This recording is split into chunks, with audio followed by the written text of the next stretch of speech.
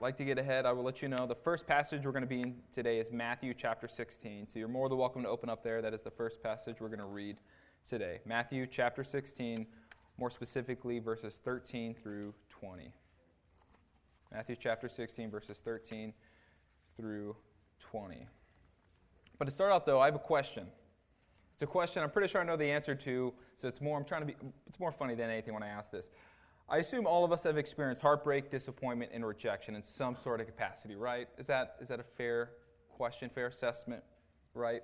And it was one of those, as I was preparing this, I was thinking about all those times I've experienced it in my own life and other individuals, right? We have sports teams losing, right? There's different grades, right? Like not all forms of disappointment or rejection are equal, right? Like the Jaguars losing to the Chiefs are in the playoffs are not equal to someone losing their job. They're just not, right? No matter what anyone says. Very two different topics, right? Same with a breakup or getting rejected or getting a bad grade in school. All different forms of rejection or disappointment, but different feelings, right? Or for example, if an employer of yours says something to you to critique you or say something you don't like, that's going to hit you a lot differently than someone you love dearly. Right. Tim Keller, for those who don't know, was a well-known pastor based out of New York City. He recently just passed away. So there was a kind of a motivating factor in quoting him. But he has a quote here, and I think it's really good. He says this: "To be loved but not known is comforting but superficial. To be known and not loved is our greatest fear. But to be fully known and truly loved is, well, a lot like being loved by God. It is what we need more than anything. It liberates us from pretense. It humbles us out of our self-righteousness. And it fortifies us for any difficulty life can throw at us." And so that's what I was thinking about. Right? There is a difference between when someone loves you deeply, says something to you, or an employer, right? Our greatest fear is being known, but being fully known, but then the person saying, you don't make the cut. Right? But the love of Jesus says this, and this is what Tim Keller was getting at: "I fully know you. I know you better than you know yourself. I know the good and the bad. I know the ugly, the horrific, and yet you are fully loved. I know what you struggle with. I know your questions. I know everything, but yet you are fully loved." Fully known and yet fully loved. And so the main idea of today's message is this: you are fully known and fully loved by Jesus, but this love should drive us to submit fully to Him. This isn't a love that's abstract, right? It does something, and what it should do is drive us to submit fully to Him. And so for us to see that in Scripture today, we're going to be examining two individuals, Jesus and Peter. So, like I said earlier, we're going to be in Matthew chapter 16 to begin with. So I assume all of you are already there. Matthew chapter 16. One Bible scholar sums up the character of Peter by saying this: Peter's interactions with Jesus and the disciples reflect a leader who is impulsive, ambitious, self-assertive, and quick to commit without fully understanding the meaning of Jesus' words or actions. I don't know about you, but that's pretty relatable. Impulsive, self-assertive, and talks without knowing. Maybe I'm the only one guilty of that. Matthew chapter 16. We're going to be in verses 13 through 20. And the word says this: "Now when Jesus came into the district of Caesarea Philippi, he asked his disciples, 'Who do people say the Son of Man is?' And they said, 'Some say John the Baptist, others say Elijah, others say Jeremiah or one of the prophets.' He said to them," verse 15, "But who do you say that I am?" Simon Peter replied, "You are the Christ, the Son of the living God." And Jesus answered him, "Blessed are you, Simon Bar-Jonah, for flesh and blood has not revealed this to you, but my Father who is in heaven. And I tell you, you are Peter, and on this rock I will build my church, and the gates of hell shall not prevail against it. I will give you the keys of the kingdom of heaven, and whatever you bind on earth shall be bound in heaven, and whatever you loose on earth shall be loosened in heaven. Then he strictly charged the disciples to tell no one that he was the Christ. So we see Peter hits it out the park, right? Jesus simply asks, who do you say that I am? Everyone gets it wrong except Peter. He says, you are the Son of the living God. A+, check mark. He, like I said, knocked it out the park. Son of the living God, though, I do want to address that. What do we mean by that? Because through my engagements with people, I hear people say, oh, that just means Jesus was like the Son of like God. Well, it's like, yes, but no. There's a deeper meaning behind the Son of the living God. And so what is being said is when they say Son of the living God, it's just simply saying being of the same nature of God, right? Just as we are all sons and daughters of a father, right? We bear the genes, the DNA of that father, right? So when we say Son of the living God, Jesus bears the DNA of God of the universe, right? If you bear the DNA of God, you are God, right? And so that's what they're saying when they say Son of the living God. And we also know this to be true because in Matthew chapter 26, right, where Jesus appears in front of all the high priests, and again, they ask him the same question, who do you say that you are? He says, I'm Son of the living God. And they yell, blasphemy, they rip their shirts, right? Because they know as soon as they hear someone make that comment, they're saying that you're God, right? So Peter looks at Jesus and says, oh, you're God. Like you're the one who spoke life into existence. You are God in the flesh, God incarnate. And Jesus says, good, I'm going to use you now. So again, Peter hits it out of the park. He's on what we would probably call spiritual high, right? One of my favorite places, I don't know if you find this funny, but one of my favorite places is the gym, right? For many of reasons, right? It gives me something to do, helps my mind kind of escape. Michael's giving me a thumbs down, calls me lame, right? But just, it's a mental thing, you got to get away, right? But one of my favorite things about it is I will walk away very humbled very quickly, right? And those who have played sports know exactly what I'm talking about. I'll go in there, I'll do my thing, I'm feeling great. I'll look to my left and I'll see a guy, I'm like, oh, I thought I was really strong, and then that guy has 6 plates on each side, right? It's like, or like, again, a sport, right? You have a great training session, you hit it out the park, you hit your time standards or intervals or whatever your goal is. You come back the next day and you're like, oh, I couldn't even do half of what I just did last week, right? Walk away really humbled. And so this is exactly what we're going to see with Peter. He lives a life that's, again, like all of us, a lot of ups and downs. A lot of ups and downs. So Peter is about to be humbled really quick. And what's even better is that he literally gets humbled like 10 verses later. So join me in Matthew chapter 17, verse 21 through 23. Again, Peter just looked at Jesus and said, you're God who spoke the world into existence, right? And this is what Peter does right after that. And again, Matthew chapter 17, verses 21 through 23, the word says this. From that time, Jesus began to show his disciples that he must go to Jerusalem and suffer many things from the elders and chief priests and scribes, and be killed, and on the 3rd day be raised. And Peter took him aside and began to rebuke him, saying, far be it from you, Lord, this shall never happen to you. So pause. Again, Peter just looked at Jesus and said, you're God incarnate. And then literally a couple verses later, he looks at him and tries to rebuke him. Do we not see the hypocrisy of that, the craziness of that? He literally takes God incarnate off to the side from everyone and says, hey, you're not allowed to talk like that. Don't say those things. I mean, do we not see the craziness of that? That's absurd. That makes no sense. But then Jesus looks at him and says, but he turned and said to Peter, get up behind me, Satan. You are a hindrance to me, for you are not setting your mind on the things of God, but on the things of man. All I've said is you've messed up big time, I've messed up big time, but I've never been called Satan by Jesus, right? I mean, that's a strong thing to say, right? I mean, just, again, ups and downs with Peter, right? Hits it out the park, then looks at the God of the universe and tries to correct him. Don't say those things. You can't talk like that. And then he gets called Satan. But again, it gets even worse. Listen, this is what's even better about Peter. Join me in verse 17, the Mount of Transfiguration. We're going to read verses 1 through 5. Again, just a couple verses down. And it says this, "And after 6 days, Jesus took with him Peter and James and John, his brother, and led them up a high mountain by themselves. And he was transfigured before them. And his face shone like the sun, and his clothes became white as light. And behold, there appeared to them Moses and Elijah talking with him.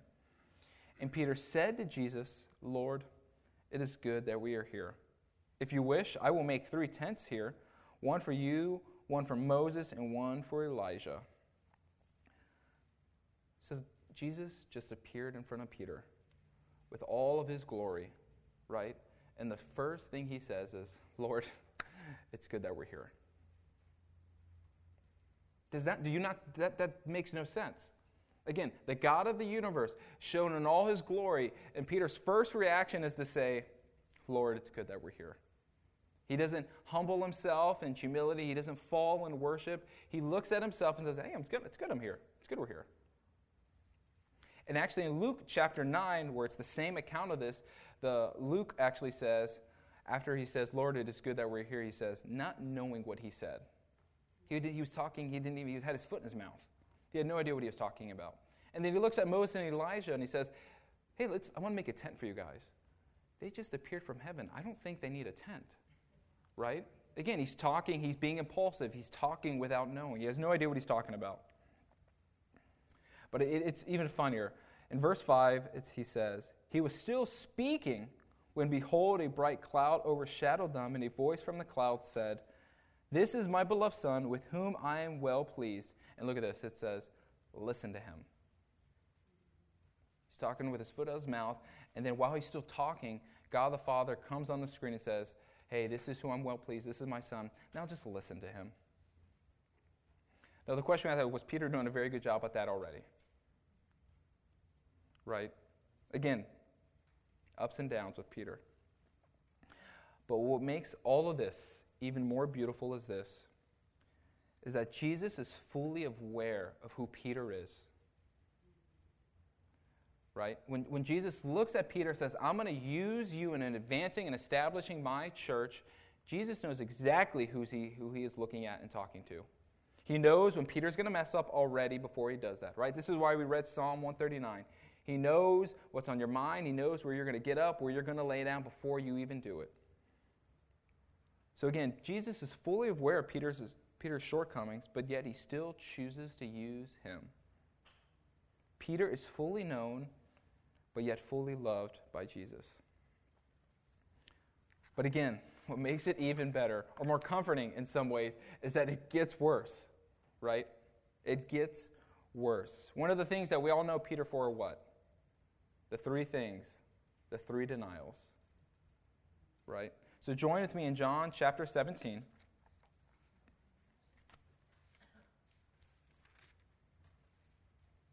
John chapter 17.